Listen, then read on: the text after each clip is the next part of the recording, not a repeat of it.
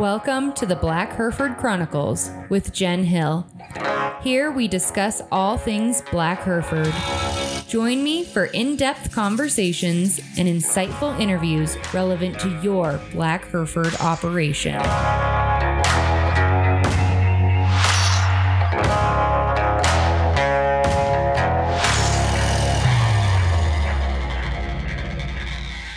Hey ABHA members, before we dig into today's episode, I want to remind you that according to the ABHA powers that be, those electronic ballots for the new board of directors are supposed to be in your email inboxes this week. The growth of the ABHA has been awesome, and we're sitting in a ready position to take off, but it's going to take strong leadership that's willing to stay vigilant and active. It's going to take an effort to gain acceptance in cow country and across this great industry. I encourage you to vote and get involved. All right, now I'll introduce you to today's guest. Dr. Julia Herman was kind enough to take a break from her insane schedule to sit down and talk to us about the Beef Quality Assurance Program, preventative medicine in cattle, and a few timely issues like anthrax and heat stress. She mentioned a lot of resources during our conversation, so be sure to check the show description for links to those.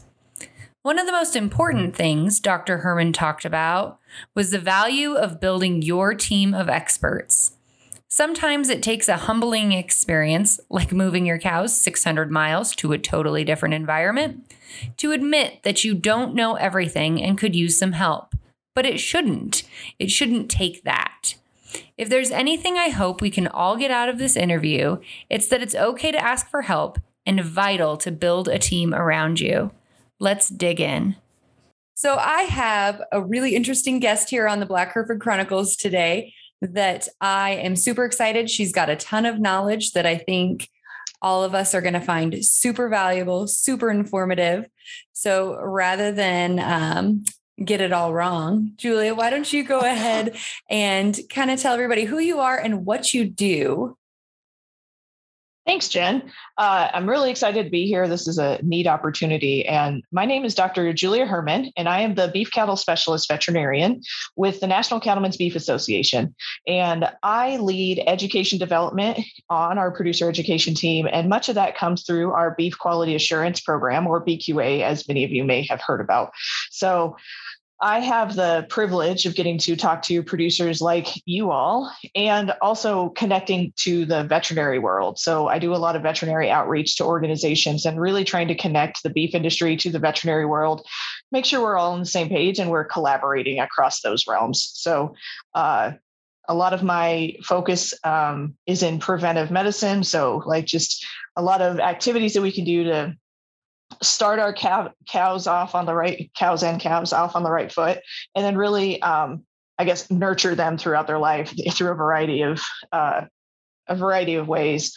But I've been here for almost 3 years, and it's been a pretty fun ride. Well, that has to be getting a little bit trickier, right? We keep hearing that there's a shortage of veterinarians, or large animal anyway. Yes. Yeah, I would imagine. It can be complicated. I mean, I grew up in rural Colorado, and I know that there are, from practicing veterinarians, there's a shortage. But then when you go into, I consider myself a non-clinical position, and even in our non-clinical position, so like USDA, State Department of Health, State Department of Agriculture, we're actually looking for a lot of veterinarians in those areas too. So yeah. We're really interested to anybody who's willing to help the livestock and ag industries from a veterinary perspective in every aspect that we can. Okay. Well, let's start with the BQA stuff. What exactly is BQA? And then more importantly, why does it matter? Oh, good question. So beef quality assurance, one of my colleagues, she explained it well. It's assuring the quality of beef. And so this program was set into stone over 30 years ago. We've been around for quite a long time. And it initially started as to try to prevent injection site lesions going into expensive cuts of meat, like the round, chuck, anything like that, those higher end products that our producers rely on because they're getting paid for that high quality product. And so initially it started as reducing both injection site lesions and then residues, or if somebody gives a medication, there's a withdrawal time that needs to be followed. And so that's from the time that it was given to the time that the body metabolizes that drug and the residue levels are below a safety level. And so residues were not controlled as well as they are now. But so those are the two main reasons BQA started.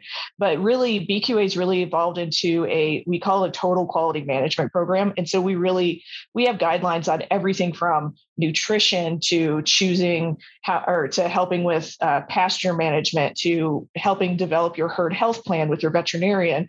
So it's looking at the entire system and how we can make small steps in moving in the right direction by improving animal welfare, improving human safety, and also improving the quality of that product.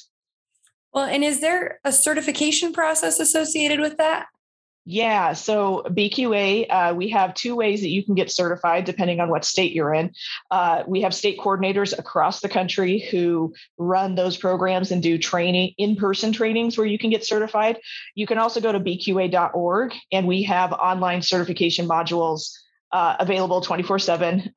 Granted, if you have good internet, I know that's an issue for some people, but we have a few different modules, online modules. We have a cow-calf specific, stocker backgrounder specific, and then a feedlot specific. We also have a separate training program for transporters, so BQA transportation. And so anybody who's involved with, maybe Logan gets contracted by the neighbor to take cows to the sale barn or something like that, he can go and get certified in the transporter realm. And then that's all of this together. When we put all these certifications together, this really shows the beef or the cattle industry's commitment to quality animal care from pasture to plate, because we really BQA works with everybody from our producers all the way to veterinarians to the supply chain. So BQA is it's nationally recognized as the program to be certified in, but it's also recognized in an international basis. Our animal welfare guidelines are internationally recognized by the World Organization for Animal Health. We are one of a couple livestock programs in the U.S. who have that designation. And so it really is a commitment to animal welfare, and it shows everybody outside of our industry that we are all on the same page when it comes to taking care of our animals. Well, and I think depending on what state you live in, there's some other bad benefits as well. In Nebraska, when we first moved here, we were approached by one of the USDA people out here, and they have a whole biosecurity program, a farm biosecurity program that you can get certified in. And part of that is BQA. Yep. And then if there is a catastrophic event where transportation is shut down, supply lane is shut down, the people who have achieved that status are the first ones allowed to open back up and to begin transporting those animals, whether it's to the processor or wherever. Yep. Again, so there really are some long-term benefits.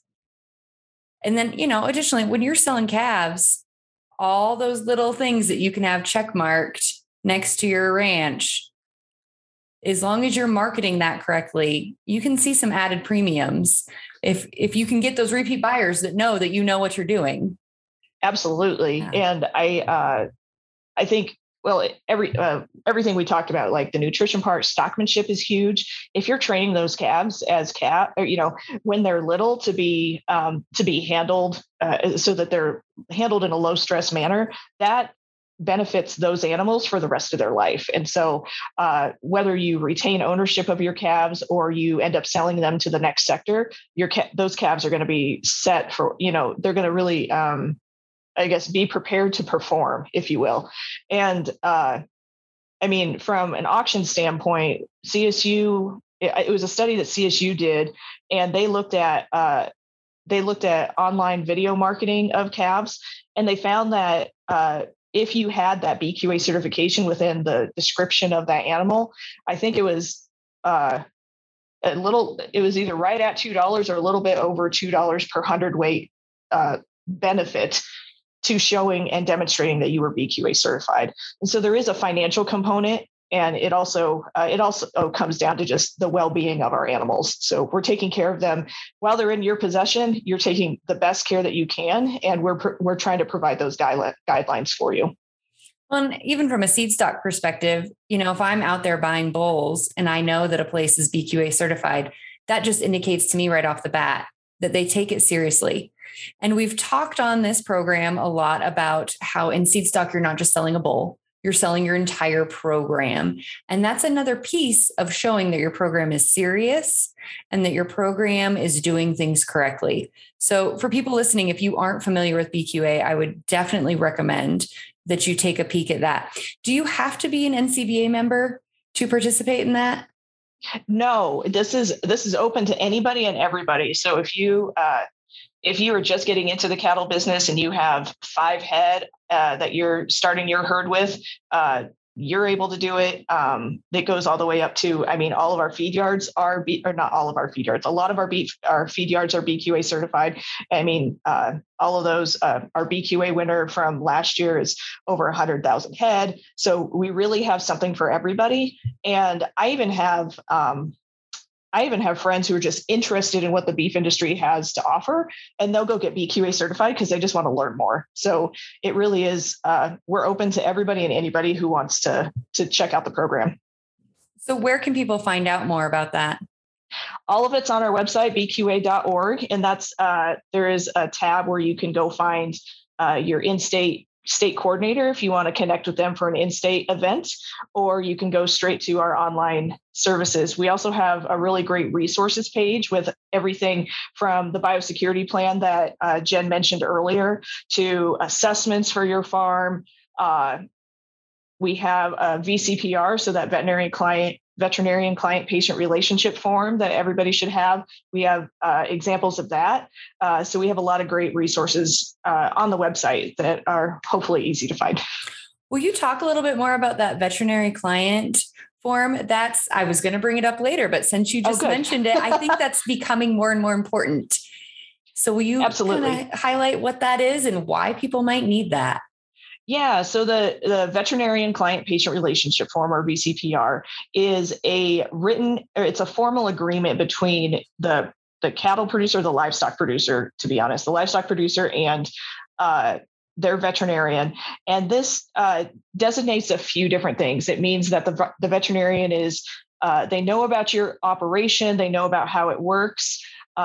It says that the client or the producer will follow what the veterinarian says. And it really sets that veterinarian as the veterinarian on record. And so if you need advice for treatment or prescription medications, you need that VCPR to make sure that you get those medications. That is required by the Food and Drug Administration. That's not designated by like veterinary medicine. That's what the FDA tells us we need. If we have prescription medications, or if many people might put there's medication that goes into the feed. So those require a veterinary feed directive, which absolutely require a VCPR. And so there's a lot of aspects about treating your animals that require veterinarian oversight of those medications. And so highly recommend anybody getting into the cattle business, honestly, anybody with a pet, anybody that has an animal under their care, have a really good relationship with a veterinarian, because that's what we're here for. We're here to make sure those animals are being well taken care of. We want to provide you the best advice based on what your operations goals are. And the VCPR is that first step to getting that. Well, and the list of medications that are required to have veterinarian backing it up is getting longer. I saw the ones that'll come into effect next includes even like the sulfa boluses that we give for scours, Yep. So having that on hand and having that relationship is going to be more important than it has. Absolutely. Yeah. The FDA's guidance, it's 263, that's coming into effect this fall into next year. And so, yeah, a lot of those over-the-counter antibiotics that we are used to getting, so like your oxytetracyclines, your sulfas, penicillin, those are all going to go under veterinary oversight, and you will need a prescription for those. And so if those are tools that you like to have in your toolbox, you have to have that veterinarian on board. Absolutely. So for anyone listening, I will link to the BQA website in the show notes on this episode. That way, if you didn't catch it, just hop onto the show notes and we'll get you over there. So Julia, you recently completed a board certification in preventative medicine, right? Tell me about what that looks like in cattle. Because when I think preventative medicine, I'm usually thinking like my kids having to go get their shots. Oh, absolutely. So what does that look like for cattle? Yeah. Very similar, honestly. So board certification in veterinary medicine, that's just it's an extra learning platform where people go and do specialized areas of study. And that certification says that, I've done the work. I guess it's proof that I've done all this studying and application of these different principles. And so preventive medicine covers a lot of different things, at least the certification does. And it really applies to a lot of what I do in my job anyway. So food safety. So we talked about injection site lesions and residues. That applies directly to food safety and preparing your product appropriately so that humans don't get sick. Public health. So that comes with vaccination programs for your herd to make sure that they're not spreading disease within their herd, but also not spreading disease to humans. So zoonotic risks. Environmental health, making sure we're taking care of the pastures and everything that our cattle are on. Infectious disease, all of our, bovine respiratory disease pathogens, trying to identify those quickly, treat the animals as quickly as possible so that the effects of those diseases don't impact their productivity. And then epidemiology, so studying how disease moves in populations. And so all of these really apply to everything that a large animal veterinarian does, but it also applies to what you as a producer does. So preventive medicine is, when I think about it in a cattle operation, it starts with taking care of those cows when they're pregnant. So you're making sure they have a really great nutrition program throughout their pregnancy so that calf is developing a strong immune system, growth factors or growth characteristics that you can, I guess, really help them once they're on the ground. Vaccinations to those mama cows so that they can develop, or they can put the antigens to those vaccinations into the colostrum. So when the baby is out, they drink that first milk that highly nutritious. It has antibodies in there. That's another great first step for that calf to get off the ground. We talked about low stress handling. So low stress handling the calves when they're on the ground, when they're branding. One low stress technique and preventive technique that I really like with calves is basically you separate calves and mamas the day or two, like the day before you're going to process or brand them, and you let the calves run through that system by themselves no human is there to interact with them. And it imprints on them that they can go through that system and nothing's going to happen to them. And so it provides a really good experience for them. The first time they go through that chute, the next time they go through that chute, they're not as scared. They're able to go through, the flow is a lot better. So that's a really great preventive thing because again, you imprint that calf the first time it goes through the chute. Every single time that calf goes through that chute for the rest of its life, it has that positive experience to start with. Well, and there's nothing worse than a chute soured cow. So, it becomes, I keep going back to human safety. It comes back. That can be a human safety issue. And so preventive medicine also plays into preventing humans from getting hurt too. But I think another thing, like having a vaccine schedule that you develop with your veterinarian. I think that's probably like the foundation of a lot of our preventive medicine is really understanding what vaccines we need to be using, when we need to give it, and making sure we're giving that maximum benefit to those calves. So preventive medicine really applies to anything that you do on your cattle operation. How much of a factor is your location and your regionality going to play on what your vaccine protocol is? Like, is my vaccine protocol going to look similar to somebody down in, say, Tennessee?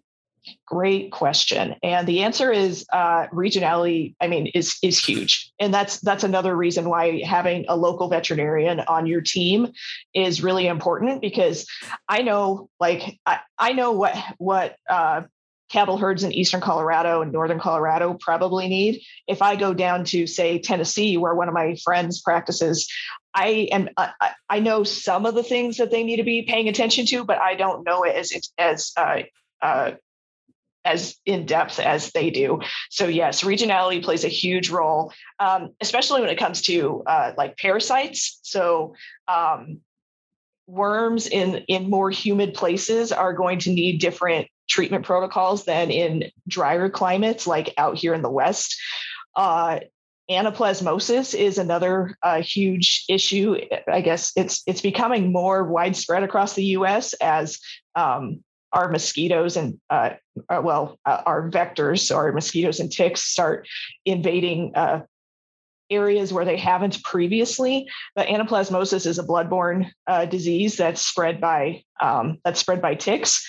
Generally, we thought about it as a Southeast issue, but I learned in the last couple of weeks that California has anaplas and they've been dealing with it. So I think it's very important to work with extension agents, veterinarians, nutritionists specific to your region, because they're going to know what risks you have, but then also what resources are available, especially on the nutrition side.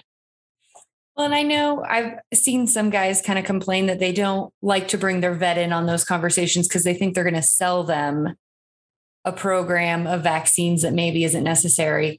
And I'll tell you, as somebody who's had to find a new vet because we moved, that has not been our experience at all. You know, they go into that because they love the livestock, because they want to work with the ranchers. Just reach out. Yeah, I'm glad that you had that experience. I think regardless of what role you have in the cattle industry, whether you're the producer, the nutritionist, the veterinarian, I think bottom line is we all want to take care of our cattle the best that we can, and we all know that. I mean, we're all we're stressed on resources. Especially right now, I think everybody understands that. And so I think that's where the collaboration really shines in the ag industry. And we've been talking about this preventive medicine, I think I was just at a veterinary conference this weekend, and everything we talked about was, how do we keep these cattle from getting sick? Like, we don't want to sell you multiple treatment. Like, we don't want you to have a pink eye outbreak and make money on, providing antibiotic for a pink eye outbreak. We want to do everything we can to prevent those animals from getting that in the first place. So we're going to make sure your mineral program is up to speed so that that those cows' immune systems are good. We want you to rotational graze so that you're keeping that grass at a certain length so that it decreases like scratches on the eye that could lead to pink eye. We're going to incorporate probably some fly tags to prevent flies from getting to the eyes. We're maybe doing a feed through insecticide. So there's all these different ways that we can be preventing those cattle from getting to that treatment. And I think that's where your veterinarian comes in. It can be a really valuable tool. We certainly, like, if you have an emergency and you need to contact us, like if you have a pink eye outbreak like that, we're going to come and help you. But the next step is going to be, how do we prevent this the next time? And so working with your veterinarian as early in the process to try to prevent all that, that's our goal. And so hopefully that's what you see us as a resource for. So there's been some news kind of from your neck of the woods that's hit lately that I was wondering if you'd kind of touch on a little bit. There's been some anthrax. Yes. So what is that? Because I think a lot of people hear anthrax and they think of, like, senators getting envelopes with sketchy powder in them. They don't necessarily connect it to livestock. Yeah. So anthrax is, it's so interesting that you bring that up because we definitely talked about that this weekend in that vet conference that I talked about. But anthrax is a bacteria and it's naturally in the soil already. And so what happens is the perfect situation comes, and this anthrax survives in the soil by being in spores. And so they're really environmentally hardy. And it just takes the exact right temperature and humidity to really, I guess, to explode and start growing. And so the soil environment needs to be a little bit neutral, or I guess they call it slightly alkaline pH. So what happens is an environmental stressor initiates this spore activity. And so like heavy rains actually precedes a lot of our anthrax outbreaks.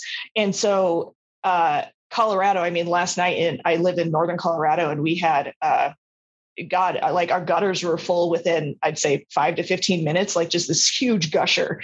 And so when you have rains like that come through these soils with anthrax in it, it disturbs that soil, brings those spores to the surface. And what ends up happening is those cattle, as they're coming through and grazing, the spores are available more at the surface level, and they consume those. Anthrax thrives in a or an anaerobic environment, so no oxygen. So once that spore gets ingested, there's no oxygen in the system, and that's when it starts wreaking havoc. And so that's why you get these random outbreaks of 5 to 10 cattle all in this one area, generally in a dried riverbed. And that's how anthrax occurs in livestock herds. There are a lot of states that deal with anthrax on a yearly basis. So when you get up into the Dakotas or down in Texas, there's actually a vaccine you can use to an anthrax vaccine that you can use on your animals. But in Colorado, where this recently happened, that's not something we generally think about. It's definitely a random event that you can't really prevent. So yeah, it's the same disease that occurs like in that situation that you talked about when anthrax went through the USPS system or US Postal Service. Mm-hmm. But it's in the soil everywhere, and it just takes really specific environmental conditions to bring up and to come up and wreak havoc on your cattle herd. So is it communicable once a cow has ingested it? It can be. So anthrax, once it gets into a cow, it's generally it's fatal to the animal. And so if you go out, this is where zoonotic disease comes into. So the disease can transmit from that carcass to whoever's cutting that or moving that animal. So if veterinarians, if we go out to investigate this and have to do a necropsy and cut that animal open, there are some certain signs we look for in an anthrax animal where we're like, this is what we suspect. We're going to take a couple samples, not open it, because if you open it up, the spores come out. So we're trained to look at those signs and try to make sure that we don't cause more harm by opening up that animal and trying to do a necropsy than if we were to leave it. Most carcasses, if we do just find out that they are anthrax infected, we bury them. So we bury them deep enough so that that they can't get back, those spores can't get back up to the surface. So right. This episode has an exciting new sponsor, Cattle Tracks. Cattle Tracks is a low-cost, non-invasive way to track the movement of cattle, all with a cell phone app. This is such a neat way of combining the traceability that our industry needs, the data collection that seed stock operators need, and new technology. If you haven't checked them out, I highly encourage you to take a gander. Visit www.cattletracks, that's TRACS.com to learn more. We're also sponsored by HI/Cattle Company, raising registered Angus and Black Hereford cattle with a mind for the future of the beef industry. You can find them on Facebook or at HISLASHcattle.com. So then one other one that we've had a lot in the news lately that I would love to hear about preventative sides of it is heat stress. I think it's been hot everywhere. Oh. We hit 108 up where I'm at. Yeah. And I keep thinking, I thought we moved further north. What? Right. How is this a thing? And everyone says, this is unusual. Down in Kansas, I know they've had weeks and weeks of triple digits. And then, we had the feedlots that got hit so hard and lost so many cattle. Oh, tragic. So what are some preventative measures that we can be taking for heat stress? Yeah, heat stress in cattle is it's multifactorial, and if those cattle, I think the biggest thing is getting those cattle acclimated to the heat over a period of time versus what happened in Kansas was that heat came on in addition to an onset of really high humidity. It came on basically overnight, and those cattle did not have time to acclimate. And that's why they just couldn't, couldn't adapt to that, and they succumbed to it, unfortunately. So with cattle, I think it's good to remember what cattle are. So they're ruminants. So they have to eat this grass that we can't consume. They eat it. It goes through all their 4 compartments of their stomach. They have microbes in their rumen that help break that down.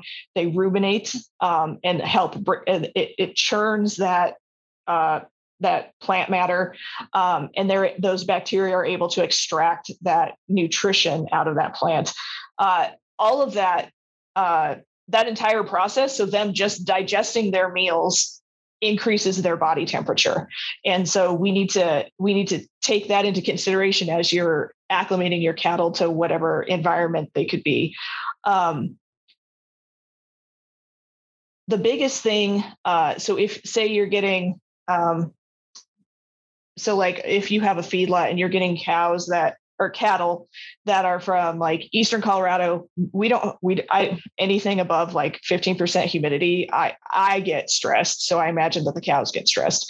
So if you have cattle that are used to no humidity and they come to low humidity, the ideal thing to do is make sure you do it at times when the daytime temperature and the nighttime temperature, there's actually a difference. So a lot of so say you said you had 108 days, hopefully it's dropping to at least 70 at night so that you can bring that temperature down. So what we know about cows is they need that decrease in temperature at night to help acclimate themselves to that high heat and humidity. And so if you, obviously we can't control the weather. And so, some things that you can do to mitigate heat stress is one, shade. So if you have trees in your pasture, that's you'll see the cows will move there during the heat of the day. Wind or air movement always helps. So Nebraska doesn't generally have an issue with wind. No. So wind also something you can't control. But say you, I know there's. Some people are getting into like hoop barns and keeping their cows in enclosed systems like that, making sure you have, maybe you need extra fans to help move that air to make sure that the air movement is helping.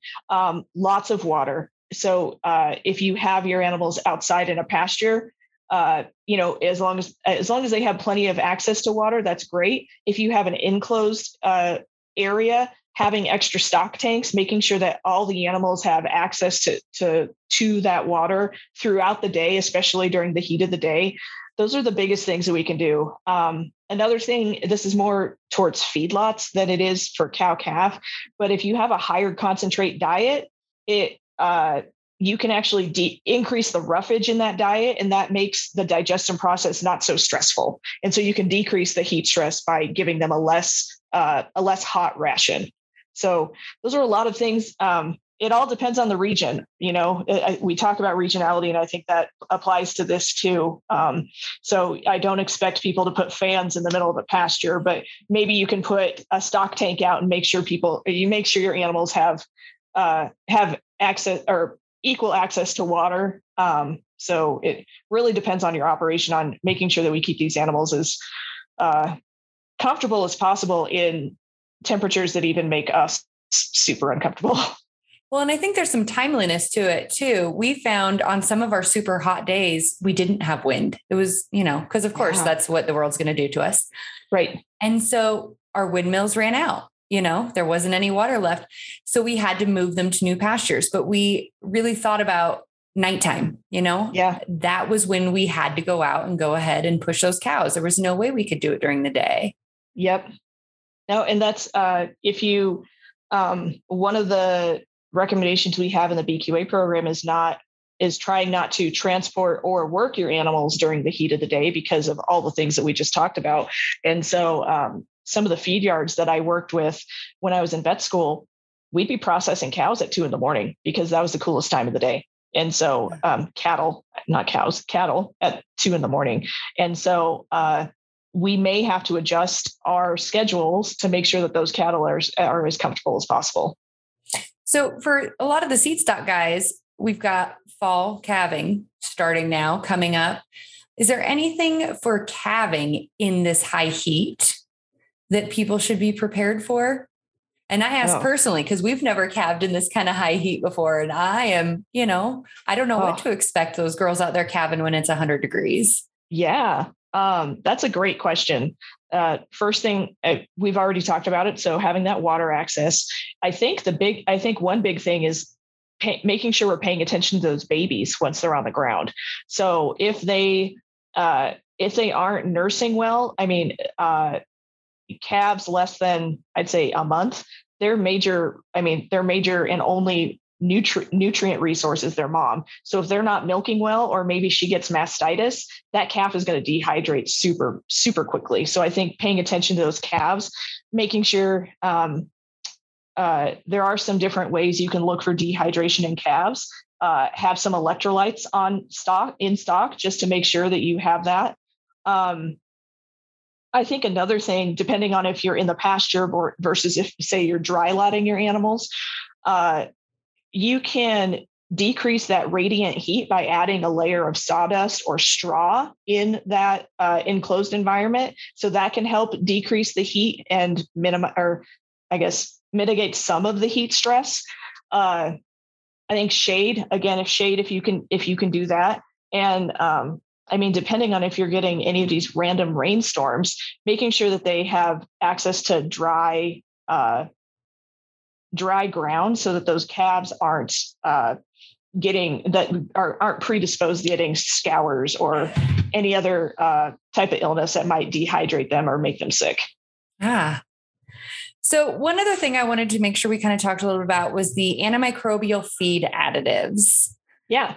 And I'd just love to hear your thoughts and when people should be considering working those in. Oh, that's a great question. This also, again, everything's regional, right? So it depends on what your risks are. So a lot of our antimicrobials that are in feed, and we mentioned this before, it requires a veterinary feed directive or it's a prescription to get those even ordered at the feed mill. And something to pay attention to with VFDs if you ever need one.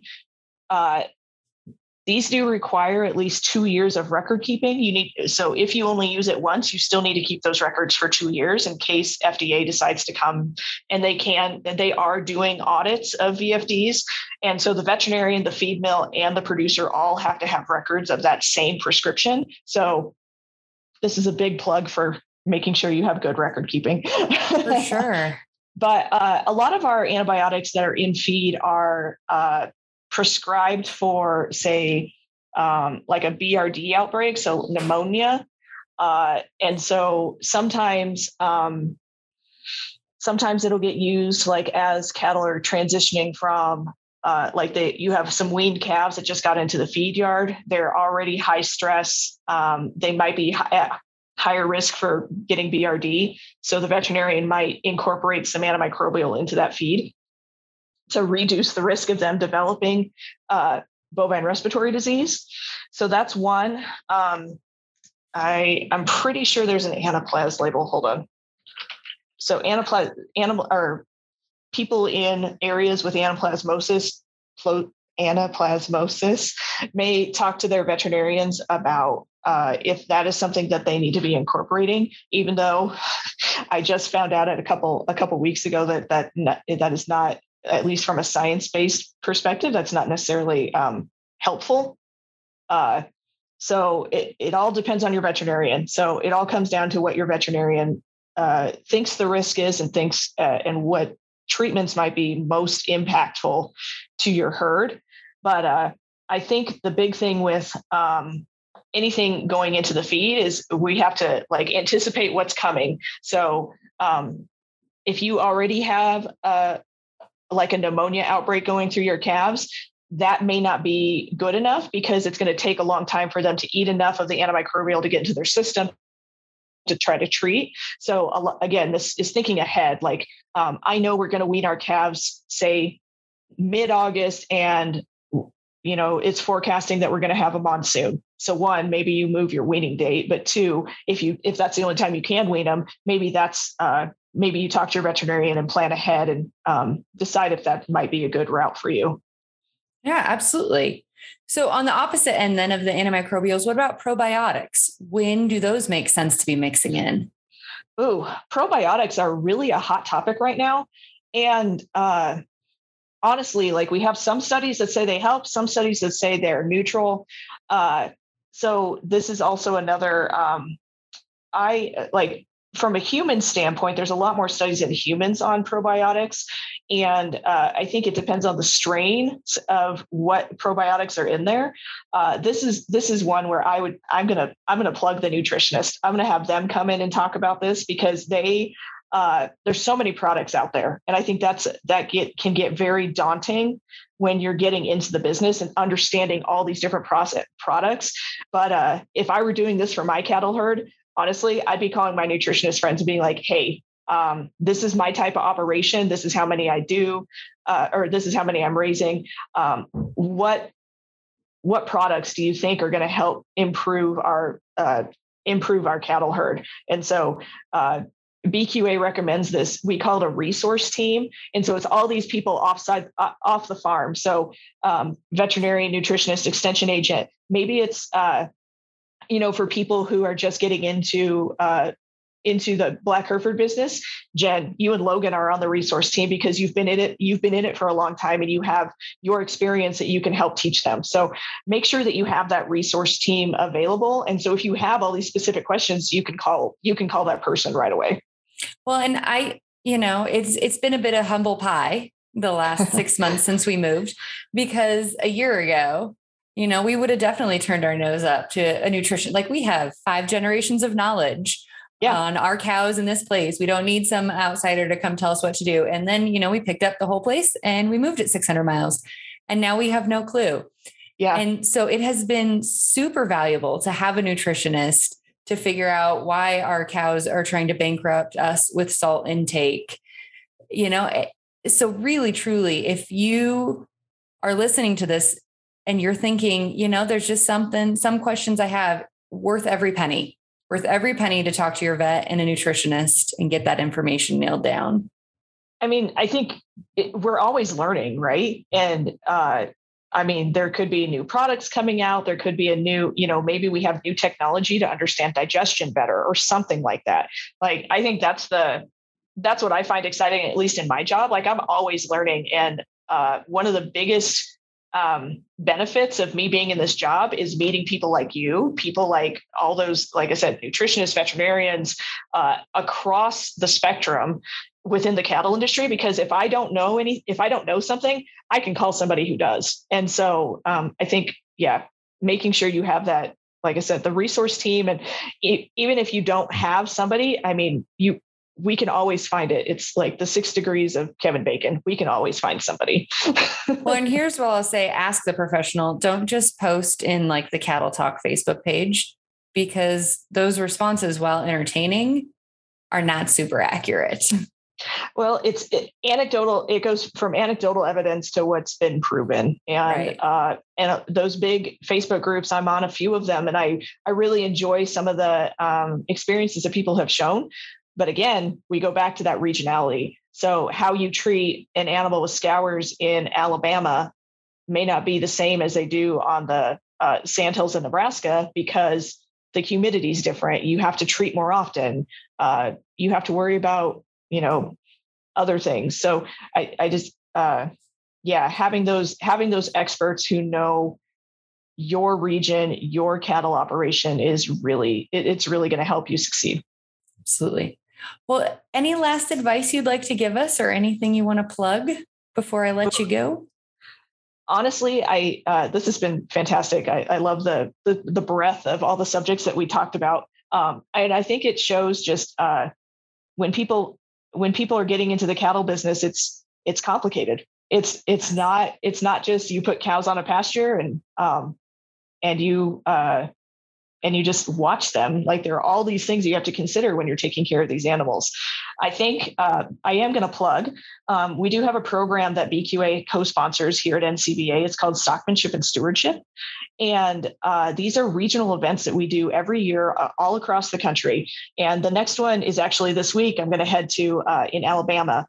And we have a section with our stockmanship experts. So Dr. Ron Gill from Texas A&M and Kurt Pate from Kurt Pate Consulting. He's up in Montana. They come and they do live handling demonstrations and show people how to work their cattle in a low stress manner. And then depending on the region, you go through different topics that are pertinent to that region. And then in the end, you get BQA certified. And so these events are really fantastic for meeting ranchers from your region, but also from other states. Our last one in Kansas, I think we had 9 states all traveled to Kansas for our stockmanship and stewardship event. So that's really cool. But if your listeners are around Auburn, Alabama, we are going to be at the university there August 12th and 13th. My days are running together. But we are going to have a virtual stockmanship and stewardship event on November 1st. And so that is free, open to anybody who wants to learn. And we're going to have, again, Ron and Kurt are going to be on there talking about stockmanship. And we're going to have lots of industry experts trying to provide more tips on how to make your cattle herd as good as it can be. Well, and from a seed stock perspective, you'd also be getting the side benefit of networking, because Absolutely. That's how we move bulls. Yes, absolutely. I think, yeah. Learn the stockmanship and meet those people that could be potential customers. Sure. So yeah, stockmanshipandstewardship.org is the website that you can go for that. And you can check out the events there. And then, any of BQA's resources are available on bqa.org. And I'll leave you my email to jherman@beef.org. You can put that in the show notes. If people have questions, I'm happy to answer them. If you need one of those resource team members that you can't find, I can try to help you find them. So I can connect you with our state BQA coordinators. Anything we can do to help. I think that's one of my favorite things about the cattle industry is how we're all trying to help each other do the best we can.